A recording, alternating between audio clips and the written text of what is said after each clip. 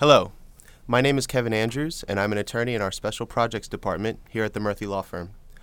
I'm joined by Ashley Barbone, an attorney in our H-1B non-immigrant department, and for today's podcast, we'll be discussing what it means to be in lawful status and also what it means to be in a period of authorized stay. The legality of a foreign national's presence in the United States is very complex, and our goal today is to shed some light so that foreign nationals can fully understand how to navigate through our immigration system while at the same time complying with the law. So briefly, I want to just define a couple of terms, and then Ashley and I will give some examples about how these concepts of unlawful status and period of authorized stay come into everyday life. So let's define some terms. Lawful status means when a foreign national is complying with the terms and conditions of their non-immigrant status. So if you're an H-1B, you're working at the work location, getting paid the salary, and doing the job that's listed in the approved H-1B petition. Being in a period of authorized stay means that you have some other conditional basis to remain in the United States where you're not accruing what's called unlawful presence, but you're also not maintaining non-immigrant status. And we'll talk about when that comes into play. Finally, unlawful presence means you are present in the United States beyond the expiration of an I-94 card without a timely filed extension or change of status request pending. And in those situations, if you're here for too long, unlawfully present, you can trigger some bars from re-entry into the United States. There's a 3 and a 10-year bar. So with that, let's talk about some common scenarios that come up involving these concepts. Ashley? Sure. So even if a foreign national is out of status, he or she may be in a period of authorized stay, as Kevin mentioned, which is a period of authorized stay authorized by the Attorney General. One of the most common situations where this occurs is when a petition to extend your status is filed on behalf of a foreign national while the individual is still in valid status. And this is generally indicated on the person's Form I-94.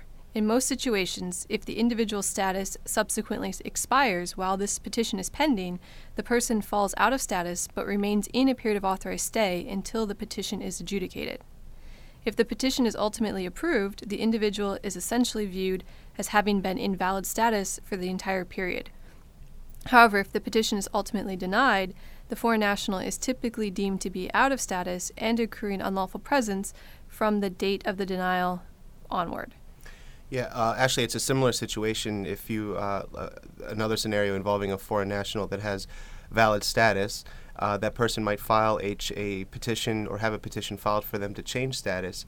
That also serves to place a person into a period of authorized stay once the individual status expires, as long as that petition was timely filed. So just like in your example, if the person's I-94 card is getting ready to expire, but either the extension or the change of status is filed before that expiration date, and it's otherwise a valid petition, then that person should be regarded as having maintained status afterwards, even if, as long as the petition is ultimately approved. So this can be a situation, though, like for foreign nationals who are in the United States looking to change status to H-1B, the initial one, the cap subject one with an October 1 start date. They can only take advantage of that provision to remain in the United States as they're transitioning from, let's say, F1's, F1's a bad example, but transitioning from like a L1 or a different work authorization basis. They would only be able to remain in the United States as long as their current status carried through that October 1 start date, since, as many of you know, the first petition for an H-1B can only begin at the beginning of the fiscal year, which is October 1. So if a petition to extend or change status is filed on behalf of a foreign national who is out of status, that generally will not put that person into a period of authorized stay. So the petition does, as we mentioned, need to be timely filed in order to get that period of authorized stay benefit. So if petitions are filed after the person is out of status, generally if the request for the classification is going to be approved, it probably would only be approved for consular processing, meaning the I-94 card will not come with the approval. That person might need to leave, apply for a visa, a non-immigrant visa, and then come back into the United States to be admitted into that status. Okay. One other thing we need to mention is a practical distinction between being in a period of authorized stay and maintaining lawful status in the context of serial porting. A typical scenario would involve a foreign national who timely files a request to change or extend non-immigrant status. Then, after the individual's I-94 card expires, but while that petition is still pending, a second petition is filed requesting a change of employer or a change of status. In this type of situation, that second filing would be regarded as untimely if the first filing is ultimately denied. That first filing allows the individual to remain in the U.S. in a period of authorized stay, but doesn't confer any lawful status. Therefore, it cannot be used as a bridge between that initial status reflected in their I-94 card and the second filing. Yeah, so Ashley, in my experience, this bridge issue tends to be can get very complicated, and probably the safest thing to do is to, if you're transitioning from one employer to a new employer, a change or extension of status is filed. Probably the most conservative thing to do is to wait until that petition has been adjudicated to an approval before moving over.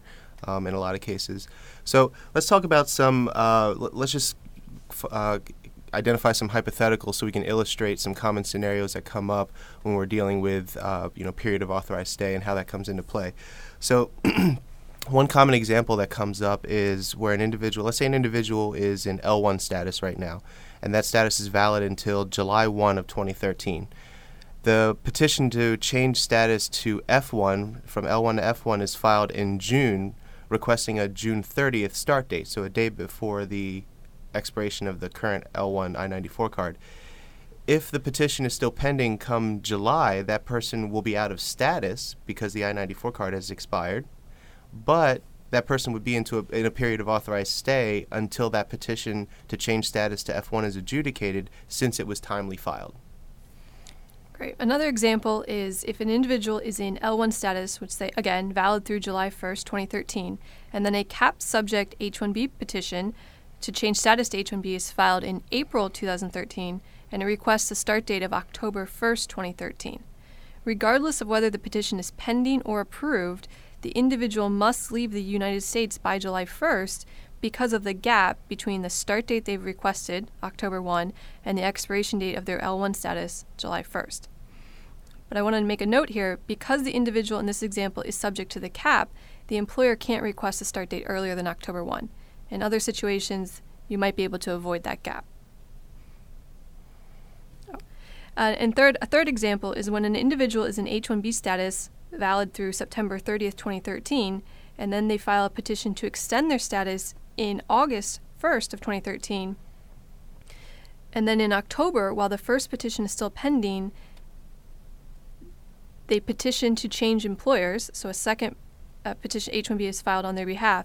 If that first petition is denied, that individual would be out of status and begin to accrue unlawful presence from the date after the denial, regardless of whether that second petition is still pending. Right, so that's that bridge issue I think you were mentioning. Exactly. Okay, well, these three scenarios, we see them fairly commonly, and I think the main practice pointer to take away with that bridge scenario is that it's safer to move over upon the approval instead of moving over to a new employer upon the filing of a petition, even though the law permits you to do so. Sometimes upgrading to premium processing is a way to get those adjudications expedited if possible. But this discussion, the purpose was just to provide a very brief overview of some of the situations where understanding these differences between what period of authorized stay means versus holding valid non-immigrant status can have serious implications on a foreign national's status and presence in the United States, and along with their work authorization with an employer. And that employer could incur some potential liability too if the employers don't monitor those situations. So when questions arise that are beyond the scope of just these three basic common examples, an experienced attorney should be consulted to help you navigate through these complex issues, and we hope that you consider the Murthy Law Firm. For Ashley Barbone, my name is Kevin Andrews. Thank you very much and have a great day.